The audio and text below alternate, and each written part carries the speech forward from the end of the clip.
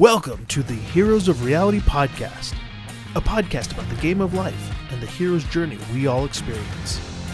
Let's jump in with our host, Dylan Watkins, as he introduces today's guest. Welcome, adventurers. Dylan here. Today I have on Debbie Stack, retired from IBM as one of the first female AI consultants. Along with colleagues from EDS and HP, she co-authored the book Next Gen Smart Cities. Currently, Debbie is the founder of Digital Ascension, and she's collaborating around the world to solve the United Nations Sustainable Development Goals. So without any further delay and jumbled words, I'd like to welcome Debbie Stack. Thanks, Dylan. How you doing today? Good. How are you? It's great to see you. I'm doing good. I'm excited to chat with you a lot about this. All this stuff is super fascinating. I know that like a lot of collaborating with people to do sustainable world is actually really awesome stuff. And so I'm really excited to get in with you. First, I'd love to learn a little bit about how did you get involved in IBM? What was your journey to first get into IBM? To get started as one of the first female AI consultants? Oh, sure. Well, it was a long and circuitous journey, I'll tell you. I started my career out of college at AT&T. So I delved deep into network architecture and had clients like HP and Cisco. So in those days, like leading up to Y2K and 2008, we were building a network for the iPhone, right? So from there, I went on to get an MBA and became a consultant. And some of my former clients hired me over at IBM to represent Watson for AI. Cool. Yeah, the whole Watson industry, like when IBM Watson kind of came together, so like the birthing of like the AI is real, Skynet, all that fun stuff. That's what I used to get in my keynotes all the time. Skynet. And I'm like, no, AI's for good. It's for good. It is pointing it in the right direction. So then lately you've been doing a lot of things in the areas for sustainable good, and collaborating with people with that. Could you talk to me just a little bit about that as well? Well, that's what's most important, and that's what is so critical about this technology before us, whether it's AI, VR, AR, blockchain. I mean, it's up to us and our generation and you and the younger generation to really shape this and train it and develop it in ways that are going to make this a more wonderful world, save the planet, and, give people back a sense of community and love like you do at Burning Man, right? So that's a little creative. Absolutely. Yeah, there was a party this week called Burning Man Goes Rogue. So that was some of our friends that are also working on technology for good in Miami. Oh, that's awesome. Is that where you're stationed in Miami? No, I'm in New Orleans, but I just came back from the Bitcoin conference in Miami. Super cool. And that was I was stoked to be there. It was just an incredible experience. So many announcements were made that, it's like we set out to change the world, and it's happening, right? It is happening. Like El Salvador has announced that Bitcoin's going to be legal tender. I mean, just imagine the ramifications of that. That was a shot heard around the world. They got on stage and said, this is one small step for Bitcoin, one giant leap for humanity.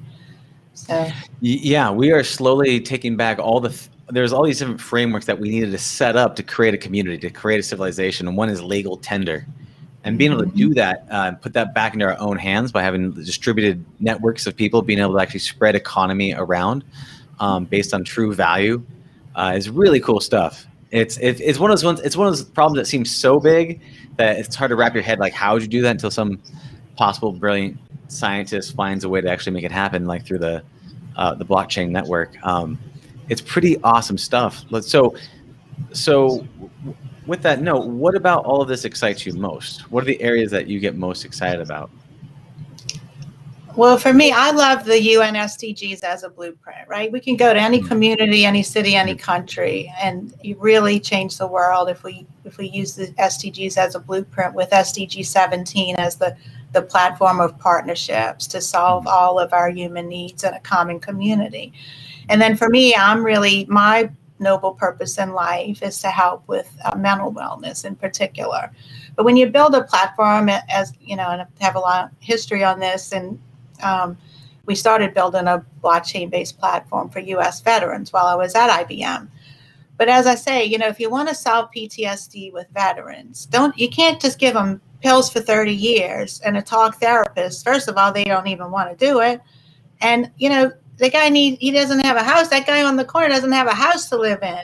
He can't send his kids to school. He doesn't know what's for dinner tonight, you know, and you want to know how to treat his PTSD, help him live quality life, you know. Served our country and help us all live a quality life. We've all been through trauma with COVID. I just heard a statistic that 20% of our children, have been diagnosed with anxiety. And that's just the ones that seek treatment. So we have an epidemic of distress and anxiety. And when we come together to provide like a community platform, and now, you know, we can fund it, we can be a community bank. We can provide healthcare and wellness. And so what I really love is let's provide some modalities that maybe only get in the Bay Area. You know, so where I discovered meditation, somatic exercises, and what's it called? Flow state, right? Yeah. Let's provide those. Let's make life a festival. which is a beautiful vision. And that's what technology is supposed to do. I always feel it's a lot of it's like a race between utopia and disaster. You're always trying to like veer towards the good. And if we can inspire people along that path, then all the better. And sustainable goals is a good framework, because when you're talking about these SDGs, with sustainable development goals, 17 goals by the United Nations, talks about like, hey, we're in trouble in these major areas. Let's all look at these things, and if we can fix these things, and all of humanity together can give like a big kind of a collaborative, like, we made it. Let's keep going. Yes. Right. So it's a great framework, and you're right. Burning Man as a culture is someone that they've been able to actually make it work at somewhat of a scale, not for a long period of time. Like, we're really solid for about a week or two. but being able to do that it's a very powerful thing, because we really do create our own environments and ecosystems. And if we can find good ways to be able to do that through the use of technologies, especially with mental wellness, because that's where a lot of the problems come. And and there's a lot of reasons that, and it's a broad thing for unhealthy. It's like, okay, well, what or not unhealthy, but just like needs attention in a certain area. So, it can affect everything else. Your mental state of well-being. I'll tell you, I've never been to Burning Man, Dylan, but I must have met 200 friends who were burners in the last 3 years. And here's what I love about the community. Like, everybody's friends, whether you meet on Zoom, and then like we've just met on Zoom, and we have some mutual friends, and one day we'll see each other at a party, and we'll be like, Dylan. Like, that's what just happened at the Bitcoin conference, right? I saw people who I've known for 2 years on Zoom calls and in technology together. I saw some that I'd seen a few years ago at Art Basel, others that I'd met at the Esalen Institute. So I think the burning community has gone rogue, honestly. There's a lot of brilliant minds working on this that like have, Burning Man as their lifestyle, but they are doing great things in the world, and we're like a family together. I saw Susan Oh, who's an influencer in blockchain and AI. She's living in Thailand. I had met her at Esalen a few years ago. I saw her at a party. I gave her a big hug, and like, where else does that happen? Where else do you have so much in common with people in both your values and what you know about technology? Because people are talking like this, right? You know what's funny about a party in technology? I turn to you and we're talking about VR, and we're like about VR, and then you turn over here and we got to switch gears and we're talking about AI, and then we're talking about blockchain, and turn around and we're talking about financial systems, and like we got to put all this together. Like, this is mind-boggling. Thank God we have a hive mind. Thank God. That's how we do it, man. That's our specialty. Collaborating through time and space, using technology, just like swapping data. I totally agree with you, and it's super fun. And Burning Man is they got the culture right. They've got the high-end technology. It's kind of this area of like, do more, be cool, learn stuff, share the knowledge. It's like this kid-like curiosity, which is beautiful and wonderful. and finding like-minded people are so awesome. Like the last one I went to, the guy who's my mentor at the camp I was at, he actually became good friends, and I was like, oh my God, you're a great human. And it's like, okay, how do we make more of that? So you're right, it is out there, it's just not evenly distributed. And so like, but the beautiful thing is that we can all kind of collaboratively push in this direction. What do you think, like right now, what do you think are like the major areas are of the most powerful areas to step into to shift things? Do you think like using these technologies and things could be for mental wellness? What do you think what do you think are some areas that you think is really important to kind of get behind? It could be one of the sustainable goals. What are your thoughts on that? I'm seeing people like adopt a sustainable goal in order to direct their purpose, which I think is good. I think the meme at Bitcoin conference was fix the money, fix the world. So we do have to fix the money because we can't all continue to do pro bono technology work for startups, and we have to come together. It doesn't make sense anymore for a startup to solve one problem, one use case, one app on a phone. Like, it's overwhelming now. We have too many apps, too many user experiences. This is causing us anxiety.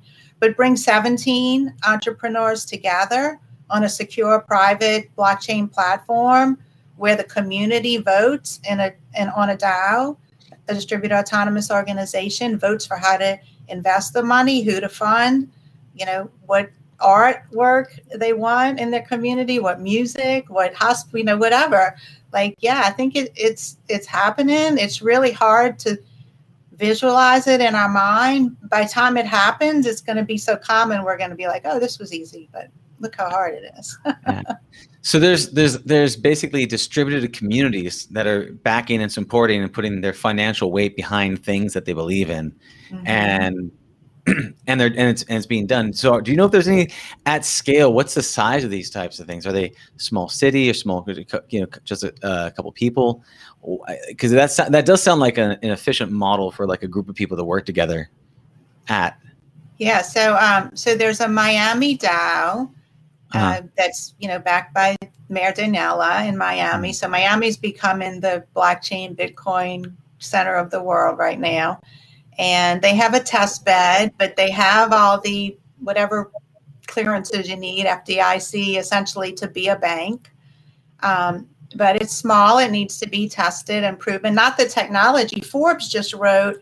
I was just reading an article about El Salvador choosing Bitcoin for legal tender, and Forbes says the technology works fine. This is talking about Bitcoin. It's like the people and the process we got to figure out now. Well, that's a change in 3 to 5 years, right? Because literally that's funny a story. I don't want to tell it right now, but I was fired from a consulting job because I said blockchain would scale, and they wanted me to tell an enterprise client it would not.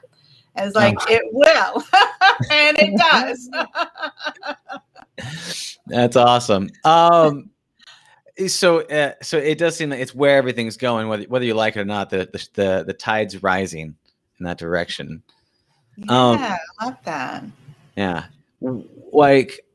And a rising tide lifts all boats, as we say in New Orleans. Yeah. I actually got to recently. I did some work in New Orleans fairly recently, so I spent about a month or so there. Okay. So yeah, it was really cool. VR work. You were doing VR work in New Orleans. Tell me about that. We'll go through it. I'll give you all those details. We're working with a nonprofit. Yeah, we're working with a nonprofit there. Yeah. So, but I have more stuff we can get into on that one. But like, please do. I'm all about that because I tried to work with well, I wouldn't say I tried. I did work with the New Orleans Jazz Museum on trying to create a virtual Mardi Gras, and I'd like to create a virtual Jazz Fest, and we have till October to do it. No pressure. But if you want to do some work on it. That'd be cool. That's the one thing that people told me about when I was out there. Like, dude, you should check out Jazz Fest. You're like, that thing is magical. And in terms of they're like, don't worry about Mardi Gras. They're worried about the Jazz Fest. That's our Burning Man. We go out onto the fairgrounds, which kind of looks like playa, maybe a little more grass. And we have 8 stages and a blues tent, a jazz tent, and music all around and food booths all around. So you can try all the New Orleans food, all the music. We have top name entertainment from Dave Matthews and Santana and the like.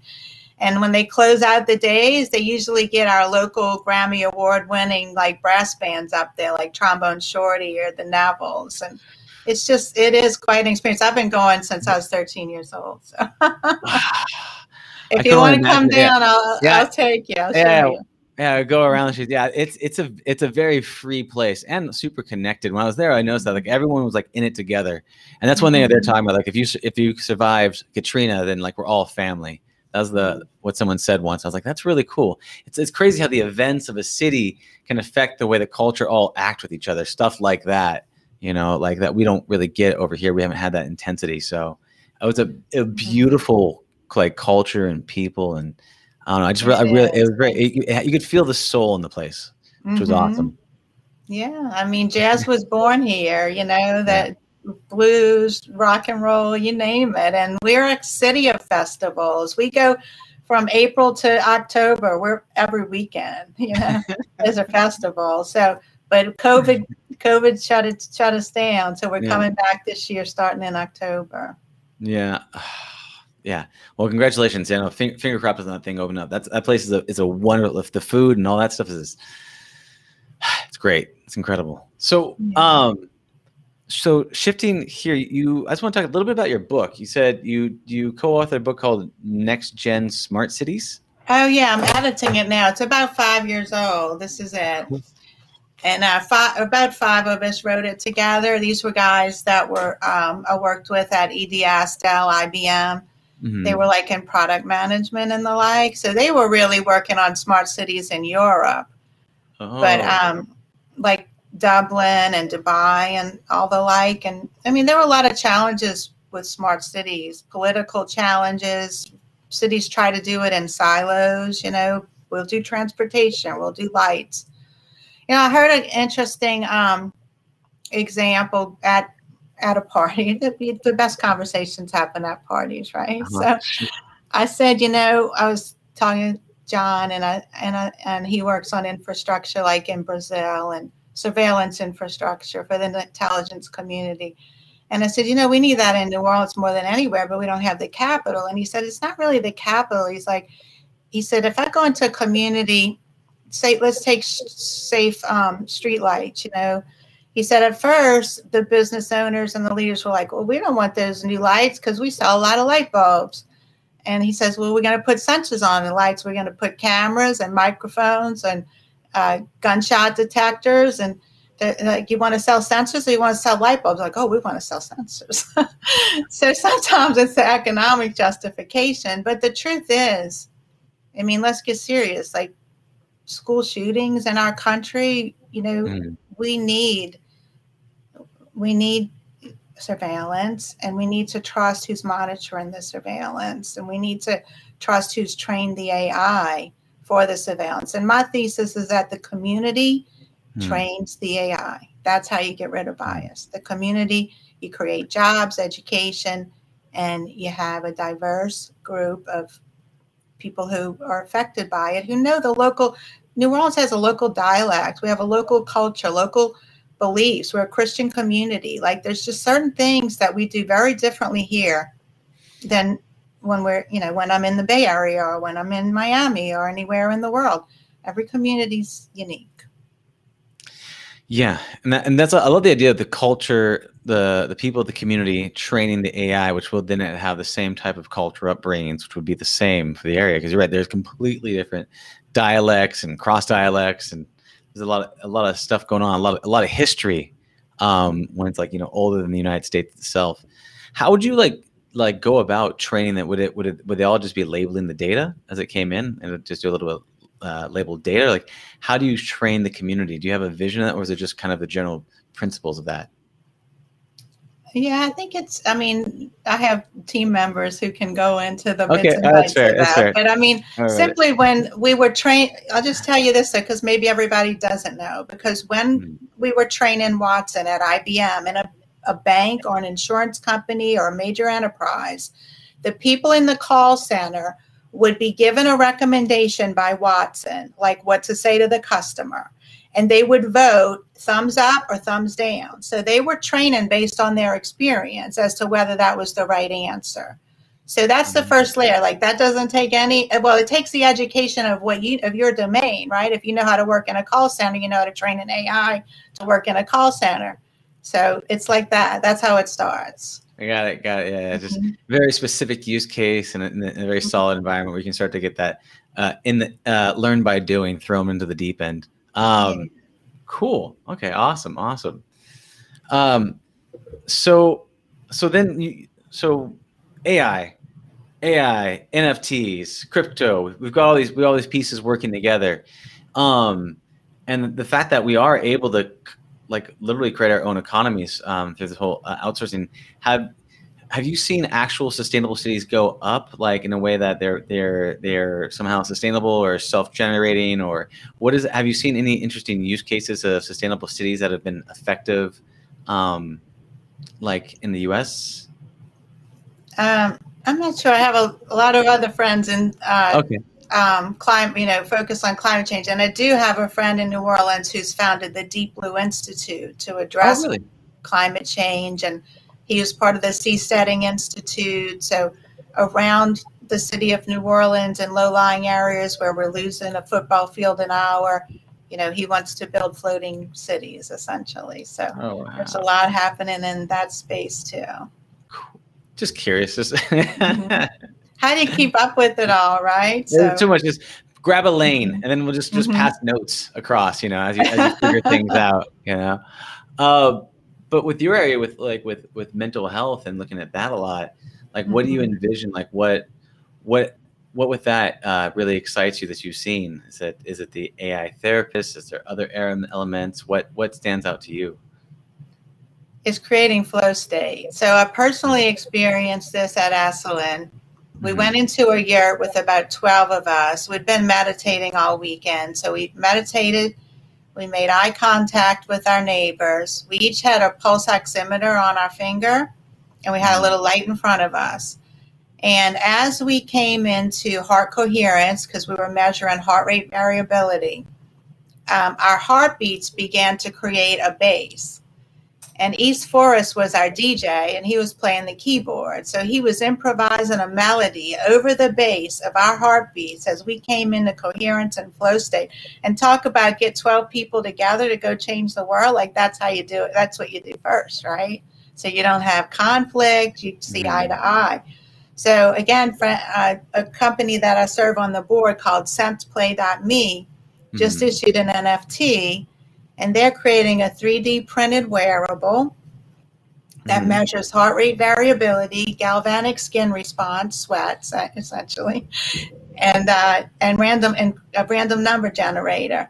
So for the NFT, you get 108 of these wearables, and you hold a meditation or a dance party and get all your friends in heart coherence, and the AI generates a light show.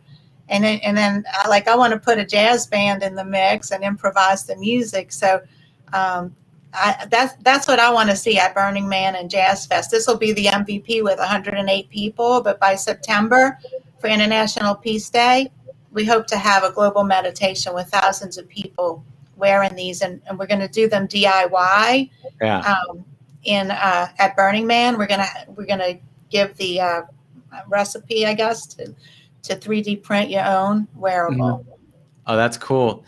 That sounds super awesome. I love the collaborative induced flow states, so everyone feels like they're in the same sync and resonance. It sounds incredibly fun.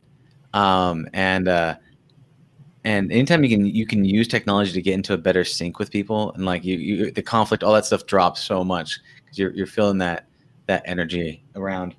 I did something like I was at a plant medicine event, and during the back end of it, we all had percussion instruments. You could hit the drums, you could do things, you could go back around and stuff.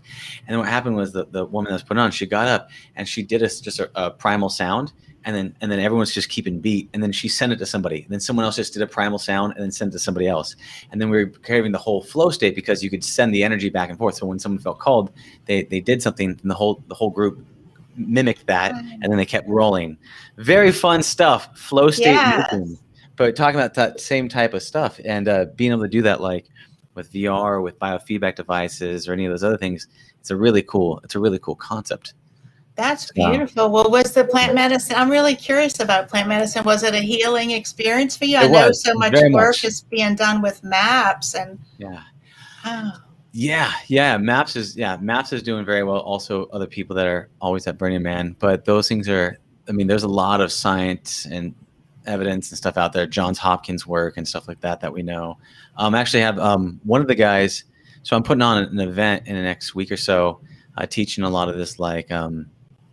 Transformational VR design stuff, and one of the guys, Skip, a friend of mine, Skip Rizzo.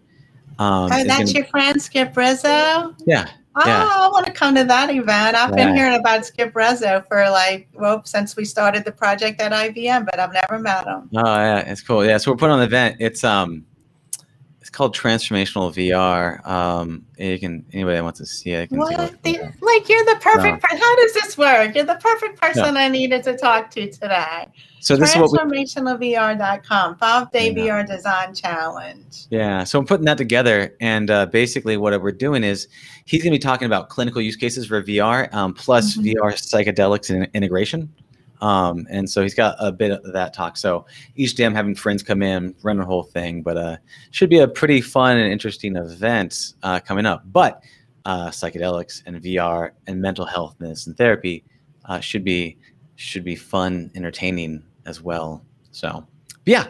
So it all works together. So again, what interests me, I saw Brett Leonard speak at AI Showbiz, and he has a company with Skip called, what is it? P Psychedelic Virtual Psychedelic Institute or something. I don't know the name. But that's the one talking about. So he's gonna be talking a little bit about some of that work and some of the stuff that they're doing as well. So I got to attend. I've got to be there.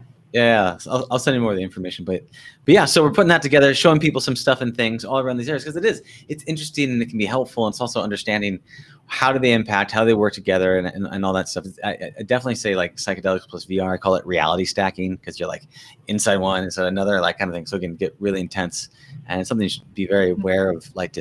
It's something that you have to respect the experience of the user. I bet. What they go through. So that's how I felt this weekend, Dylan. I was telling people, I was like, I feel like I'm jumping from world to world. It burned me out after 4 days, because like I was saying, you're talking about these really deep topics, and depending on who you're talking to, you have to adapt the conversation. And, certainly some know far more than I on their topic, or vice versa. And it's just exhausting, and it's just like jumping between metaverses, and so, so glad that you're paying attention to that, because that was always my concern, to look at even trying plant medicine. And I may try it I would be glad to try it in a supervised, experiment like MAPS, but I wouldn't want to depend on it like I depended on antidepressants for 30 years. So I'd like to transition from 1 to 2 or 3 psychedelic experiences into psychedelic VR experiences. And then I love that Brett and Skip are talking about creating narratives within that VR, so that I can retell my story, and get beyond the trauma. And what I say is that I need to rediscover joy, because with trauma, we forget our joy. Mm-hmm. We can't embody joy anymore, and we freeze. And this is the learning that we want to see, and what I understand psychedelics sort of helps our veterans and others with. But then how do you do that integration? It's like integrating from a plant medicine ceremony or retreat back into your world. Mm-hmm. And VR may be the bridge to get there. It can be. It's definitely safer for more repeated doses of virtual reality than probably plant medicine. And I think that anytime you're trying to shift who you are, you have an identity change, and then and there's no way to deassociate who you are with who you want to be. And whatever you're doing, that integration and keeping that super hard to keep that magic alive and well, whether it's Burning Man or psychedelics or virtual reality, the joy you get from opening a Christmas package. It's about kind of staying in that state and knowing how to keep that place. And that's a really hard thing to do, no matter what can help you get across there. And there's a bunch of different ways to do it. There's a bunch of ways across the river, but it's about, how do you stay there? How do you keep that? How do you not just be like, just go there for a weekend and then come back and just with your old stuff? It's tricky. It's a good question to ask though. So when you're talking about these things, what were some of the biggest lessons that you had coming away from this? Because you went to crypto conference, you learned a whole bunch, you got super excited. What are some things that you think people aren't normally aware of? Or what do you think are some things that or some big aha moments for you when you were at the crypto conference? Well, it was brought to tears when Ross Ulbricht spoke to us from federal prison. So Ross created the Silk Road e-commerce site, and he's in jail for life. Oh, he can't be more than 30-something years old now. And so it was very moving to hear him speak. And his lesson, his takeaway was, the road to hell is paved with good intentions. He said, I saw like we all did, right? We saw the beauty of this blockchain and this technology. He said, I wanted to move fast and break things. And man, so there's a free Ross.com site to help get him out of jail. Wow. And I'm all for it. freeross.com? Or org. Maybe it's freeross.org. Yeah. Oh, that's brutal. That's a hard thing to be looking, if you're looking at a cell and seeing the fact that you're there forever. And that's because you're, in a, and he was the technologist. He wasn't the drug dealer, but he was the technologist that enabled it. And, that's a lesson that we need to learn and help our kids, because we got 13-year-old hackers, right? I mean, these kids are so smart right now playing these games.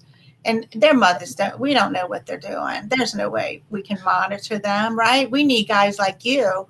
We need the genius, software developers to create systems that help these kids, code for good, play games for good, do good in the world, come out of the VR world and go into the real world and do something meaningful and make eye contact. You know what else happened at the party? Because I was talking about this NFT and creating flow state, but with making eye contact and meditating. One of the coders from Chia came over. His name was Slavic, Russian, like this blonde hair, blue eyed Russian boy, looks like he was 18 years old. And as I was explaining to him at a party and making eye contact with him and explaining how making eye contact affects your heart rate variability, he was giggling because there was our proof of concept right there.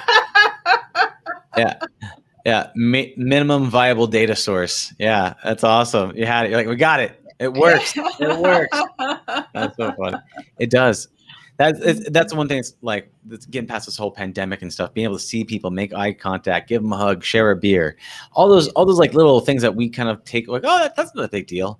It really does. It feeds a piece of your soul that you're like, oh my God, I need that. I want that. That's, so, that's super cool. So let me ask you, in terms of your mental, how do you armor up for the daily, battles that you do? And what mental health activities, routines do you recommend, or things that have stuck with you, since you've been on the mission for this mental health? Yeah. That's a good question. Certainly music and meditation. So I'm really careful about my playlist. I'd like to have better functionality to help me create my playlist based on my biofeedback. Oh, nice. I'm meditating with Stephen Altair and Conscious Accelerator, and he provides a free 3-minute meditation every morning about awakening. That's just beautiful. So those things, and then when I'm in the right state, I like to have a little sativa gummy bear, but I can't do that in Louisiana yet. Yeah, right place, right time. Yeah, I know. Yeah, yeah. They don't hand out the good stuff over there. Sorry, they just no, hey, when in the right place and right time. But it's beautiful that you're able to do it. Yeah, it's so funny, the simple things, like the music, the joy, the laughter, having a good time, cutting loose. meditation too. I haven't looked into Stephen Lear's Awaken. Altair, Altair. ALTAIR, Unconscious Accelerator. So we're planning some business initiatives with them to try to bring flow state into corporations and education. So it's a group I'm a part of. He's living in Tokyo. There's another guy in the group that's in New Zealand, and they're really accomplished meditators. Stephen studied with the Dalai Lama. He's incredible. Do you know like Jamie Wheel and just read his book, Recapture the Rapture. Yeah. Yes, cool. but I got to practice the breathing. I think I need a tutor for the breathing exercises, other than the Lamaze method. I know that one because I had a baby. It's funny, like, yeah, if you can control your breath, you can control so much. If you really can, like, do that. It doesn't always. I get in and out of the waves of things. Sometimes I do the Wim Hof. Did that for a little while. Is that the one where you submerge in the cold? Or Yeah. breathing? You do your breath and you hold it like that. I've done a little submerged in cold, a little bit, not like nothing consistent. I thought about it, but I just haven't. Like, cold baths are they're very cold. So you need a hot tub right next to it. Yeah. That's the thing. If you go from cold to hot to cold to hot, it's just like you feel this interesting sensation of euphoria. You're like, wow, whoa, here we go. Yeah. But all of that's flow, right? Like all of that puts you in the flow. So like in terms of like helping people get to flow, like what other things would you recommend? Like what are some do you have any other things? I think that like VR can be a really good flow generator. VR, yes. Yeah. I'm curious. I really want to see what you're doing. I want to see what skill. I know was that Awakening Futures conference with Jamie and Adam Grassley. So I know there's a lot of good research coming out of UC San Francisco and Stanford. Well, Adam Grassley has an FDA approval on a VR game for ADHD, and then he has a pod, kind of like a tanning bed that you go in at the Four Seasons in Maui and have a VR experience. So everyone's working on these like flow rooms and flow devices and projection. You can use light and sound. I want to see it. I want to be a part of it. I've just been like hearing about it, and I know it'll work. Yeah. Why do you think? What about flow? Do you know what flow, like why it puts us in such a positive state? What it makes us feel all those good chemicals? Do you know anything about like why we love flow so much? Like I'm not denying I do. I was just curious. Not scientifically. I just know personally. I mean, I've been through a lot in my life, and to have experienced that for the first time through natural means, it changed my life. That was my awakening. Mm-hmm. So then. Yeah, well, and then I knew that I'd had it when I was dancing, right? I mean, then I was like, oh, wait, this is how I feel when I'm dancing to Dr. John at the House of Blues or something. And like, okay, wait, this is part of our culture, the drumming, the dancing, the music, there's different ways to get there, but we lost it. You mentioned Katrina. I mean, we lost it after Katrina. We've been mentally downhill since then. The amount of stress that people in this town have been through. And I had a second home in Texas. So I had 11 feet of water in my home, but I did not have to live through the rebuild. My son did that. And so, that kind of trauma now for 16 years, you can see it in our culture. You can see the decline of, the way that we used to celebrate and have community. And so it's like we're losing a civilization, and to bring it back, we need our festivals, and we need to, learn how to have these experiences on an everyday basis and realize that, quality of life is more than going deep into the matrix and juggling 1,000 emails a day. There's more to life than that. And looking at like people connecting and the joy that you get from it. Like if you're talking about like one of the things I did miss about the whole pandemic is like you can't go to conferences as much. I haven't been to one in a long time. And when you do come across your friends, it's that joy, it's that surprise, it's all those amazing feelings that really give you a sense of just connection and like catching up and like, hey, fellow traveler, here's how I came, here's what I got, here's where I'm at. And that right there is super, like there's an excitement with that it's very difficult to replicate inside other mediums like Zoom, like VR, other ones. You can get close, and they are getting better, but there's still some pieces that's lacking and missing. But it's so important to the whole experience, Dylan, because you and I can't be at a party every night, but we're getting to know each other here in Zoom for the first time, and so I think what's new in the world is that it used to be you meet somebody in person and then you connect on digital. And now for the pandemic, we've been connected on digital and then we meet. And there's no difference. We're just as good of friends, whether we do it forwards or backwards. And so I hope, this continues, because this gives us an everyday way to access our friends and exchange knowledge. Yeah, and it's better on the environment. I mean, literally, the environment would be better if everybody just plugged into the matrix and nobody moved. That would be a little bit easier. Just to let you know. You really, we don't want that. No, but really, it's a great way to connect. You're right, because it's like, I think saw comment, something happened, went back and forth, and then we jumped. But this became the norm because it was there that we had to do it. And now that we're used to it, I think finding this, but then also find a way to connect with people and feel that sense of like connection and collaboration. And there's just being able to feel that whole spectrum of human emotion is super important to have. And I think we're getting better at it being online, but in person's always awesome, which is, there's nothing like it. We really don't want to marry robots like they're doing in Japan. I prefer a real boy. There is a VR girlfriend, Japanese girlfriend or something like that's really good.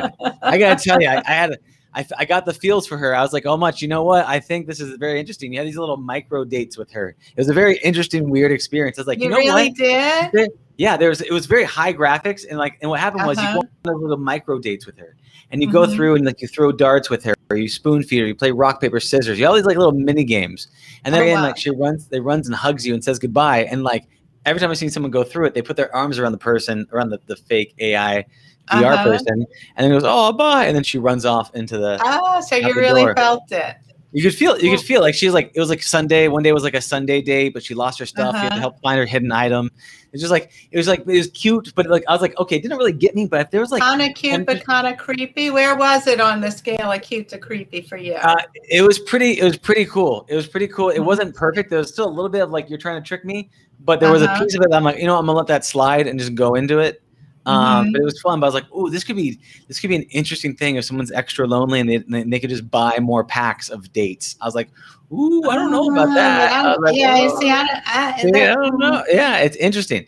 But that's too much. But in all things in moderation, right? And what if it could help our kids learn how to date? Do you use it as a crutch? Do you use it as a cape? How do you use the technology? Is it something that you use to get over your hurdle because you just got out of a bad breakup and it helps you go through these awkward situations, and then you can go forth and do whatever you do? But yeah, it's all about what you do with the tech that really matters. But it's interesting that we're marching into that direction. So it's more on the creepy factor for me, because my biggest fear is that in 98 porn ate the internet, right? Like so much of the money for the internet went to porn. Yeah. And so it went way too far. Porn, I don't want to get into that topic. I'm not the one to talk about it, but it really affects real lives and real relationships, right? So I don't want to see VR, and I know there's plenty out there that I'm not even aware of. But this is like riding the wave and staying in the center, guys. Like, okay, you can have a little fun, but like, please, there's a world to save, people and planet, and don't go, too far into Ready Player One, so to speak. I'm in the middle of Ready Player Two. I'm not sure how it ends. Yeah. Don't go chasing waterfalls. Better. You stick to the rivers and the lakes that you're used to.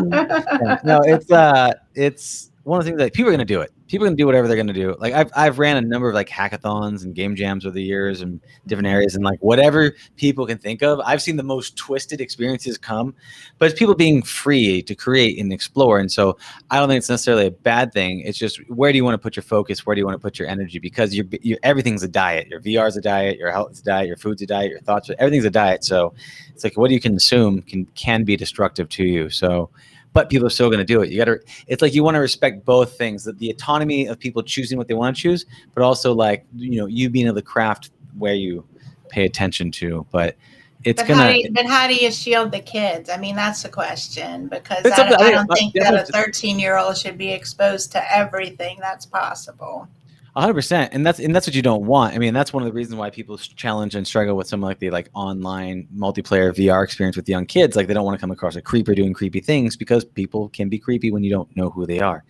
So, and so part of the way, there's numbers of ways to do it. It's like generally up to the parents. Kids are going to connect with other people online. It's just the way that we connect now. It's just how they do it in a free and safe way on mobile, on PC, and VR. It's just kind of like, it's still that area that it's a terrifying thing, but we're something you're going to have to address, because kids will follow the fun wherever it goes. And even if that fun, it leads them to danger, it's going to bring them there. So it's like, how do we as caretakers create an environment that doesn't allow them to do that? And there's a number of solutions they have for that out there. But it's like, people are going to do people stuff, like creative expression's a funny thing, But that does bring me back to trusted communities. I mean, I think of a trusted community or a DAO almost like, a new version of an intranet. And so there's certain permissions and privacy and security and authentication, things that are allowed and things that aren't. I've envisioned that an AI could run governance for an individual, for example, could run policy, could run parental controls, that kind of thing. Well, what are your thoughts on China and the whole WeChat type of like things where they have social credits? And did you help that old lady across the street? No, you didn't. So you get jerk points, and then you can't order extra whip on your Frappuccino. Like, what's your thoughts? That's funny. That's a use case. Yeah, I haven't read about China in a few years. I don't know what's happening over there lately, but they're gamifying that whole social jazz thing. It's interesting. It's interesting. I can't speak to it much either, but I don't know if you have anything to say. Okay, all right, just checking. I know we're living on the razor's edge, Dylan. We are, but this is why. Okay, this is all I can come back to. Gotcha. This is why I do business with people who I can look at eye to eye, who have been referred to by trusted friends, and who I believe are on purpose for the good of humanity. Like, that's the only way to filter the hype. There's so much hype. Strict no asshole policy. Yeah. So it's who you trust and what they know, because and so that's why, and I think the burner community's got an edge, because I don't know how many thousands of us now there are, but people really get to know each other, and their reputation follows them, and that can be digitized. I'm sure it is. I'm sure their reputation scores online, but in person, in real life, that's the only way I got left. Really, the technology is it's exploded, and I consider myself a technologist. I keep up as much as I can, but I got 35 years of it in my head. And there's no way I can detect the hype of someone who wants to come at me and bamboozle me. So I need a team around me that I trust. I totally agree. And I mean, that's the power of a community, right? It takes a village to raise a baby. It takes a village to raise a startup. It takes a village to really give birth to this complicated process, to train an AI. It seems to be always the same type of thing. Yeah, you need to have a group of people that you all trust. And they're like, all right, here's what we believe. If you believe, stay in the circle. If you don't, leave the circle, go off into the forest and find another tribe to be a part of. But that's one of our greatest superpowers is, can we all agree on these principles? Is there this thing that we believe in, that if this happens and this happens, can we all do it? Great. And that's culture. And that's that sub-operating system that we all have that says, can we be cool? And you're right, Burning Man are able to do it because they're very, are they self-sufficient? Completely. Do they respect each other entirely? Fully. right? Are they about radical responsibility? Are they, they have all of these characteristics that make them what we call, like, let's say noble, but like honorable and free, and it's a lot of those good characteristics that people, I think, like it's a thing to kind of re-inoculate ourselves with that tribal culturism at Burning Man and then kind of go back out into the wilds. But yeah, I think it's really interesting stuff. But again, we have to we need social rating systems, even if they might be a bit skewed by the system. Trust but validate. Trust but validate. That's a good one. Yeah, totally. Trust but validate.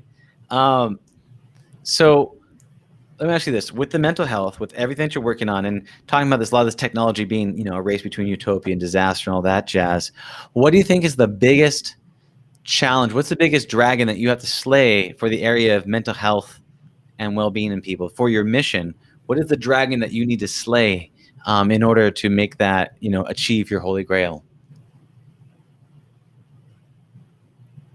I mean, the financial system, right? Because